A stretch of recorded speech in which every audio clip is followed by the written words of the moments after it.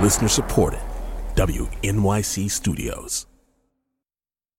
From the pages of The New Yorker, this is the Weekly Comment podcast. In Firing Offenses, Amy Davidson Sorkin writes about the questions that Mueller might ask Trump. At some point in the next few weeks or so, unless President Donald Trump stages a constitutional crisis, something that, given his habits, can hardly be ruled out, he will almost certainly have to take questions from Robert Mueller, the special counsel investigating possible Russian interference in the 2016 presidential election. The details, whether the interview will be in writing or in person, and if the latter, where it will be, who will be present, and whether it will be recorded on video, have yet to be settled. Replies via Twitter will presumably be disallowed. "I would love to do it," Trump said last Wednesday before leaving Davos, "subject to my lawyers and all of that." That is a significant caveat. On Thursday, The Times reported that last June Trump decided to fire Mueller, but was held off from doing so by the White House counsel, Don McGahn. "Fake news, folks," the president said in response. The conditions of Mueller's employment are not incidental to his investigation. His most consequential questions for Trump might not be about the Russian influence over American voters, but about the power that the President of the United States believes he has to control or to abrogate the rule of law. To that end, Mueller might ask Trump why he has or has not fired various people. He might start with James Comey, the former director of the FBI, who was running the inquiry last May when Trump dismissed him. Trump gave several explanations before offering that this Russia thing with Trump and Russia was a made-up story and that Comey was a showboat. Trump's firing of the man who was investigating a matter that involved his campaign is what made the appointment of a special counsel inevitable.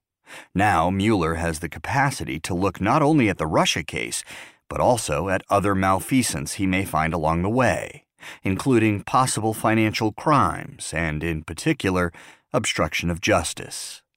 Mueller also will likely ask Trump why he fired Michael Flynn, his first national security advisor, and what assurances he might have given him at the time.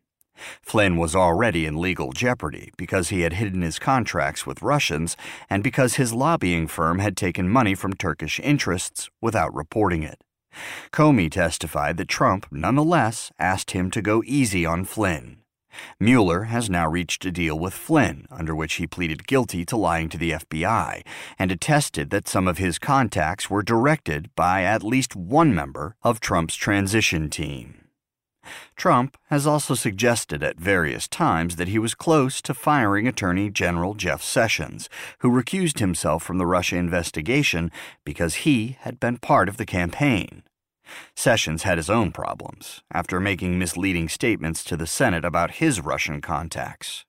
Indeed, Trump has said that had he known that Sessions would recuse himself, he never would have appointed him. Does the president imagine that the job of the Attorney General is to protect the law or to protect him? Last week, the Justice Department confirmed that Mueller's team had interviewed Sessions.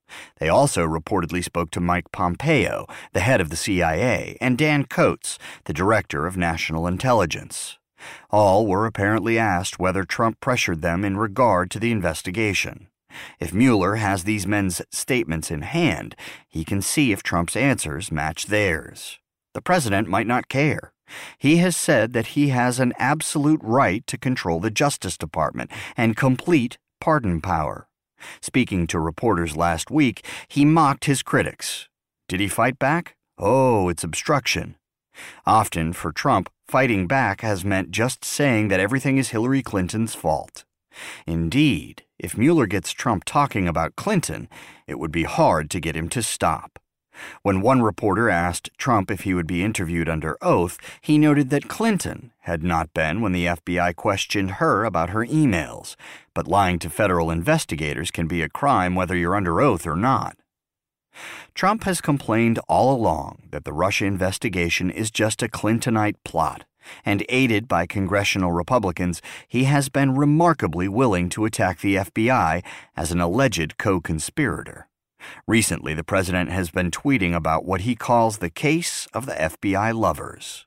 Last year, Mueller took a senior agent, Peter Strzok, off the investigation after learning that he had sent anti-Trump texts to an FBI lawyer, Lisa Page.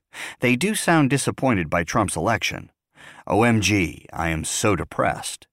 But when last week Senator Ron Johnson of Wisconsin pointed to an obvious joke about a secret society in the texts as evidence of a corrupt pro-Hillary cabal in the Bureau, it was a reminder that as the GOP strains to protect the president, something in the party has broken.